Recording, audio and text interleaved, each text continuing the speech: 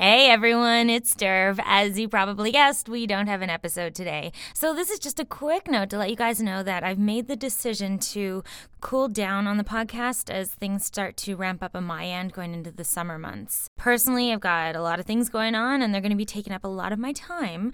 So the one sheet is taking a vacation for a while. I may post here and there though. So I do have a surprise for any listeners that are going to be in Toronto on April 20th. More details to come on that soon enough. I'll post a special episode to let you know what this mysterious prize is going to be. Otherwise, since we don't have an episode today, I encourage you to sift through the old episodes and maybe have a listen to one that you haven't heard before or re-listen to one maybe you haven't listened to in a while. Every time I re-listen to an episode, I always learn something new. I'll be around. If anyone's going to the Juno festivities this weekend, maybe I'll see you there. All right, thanks for tuning in. Catch you on the flip side.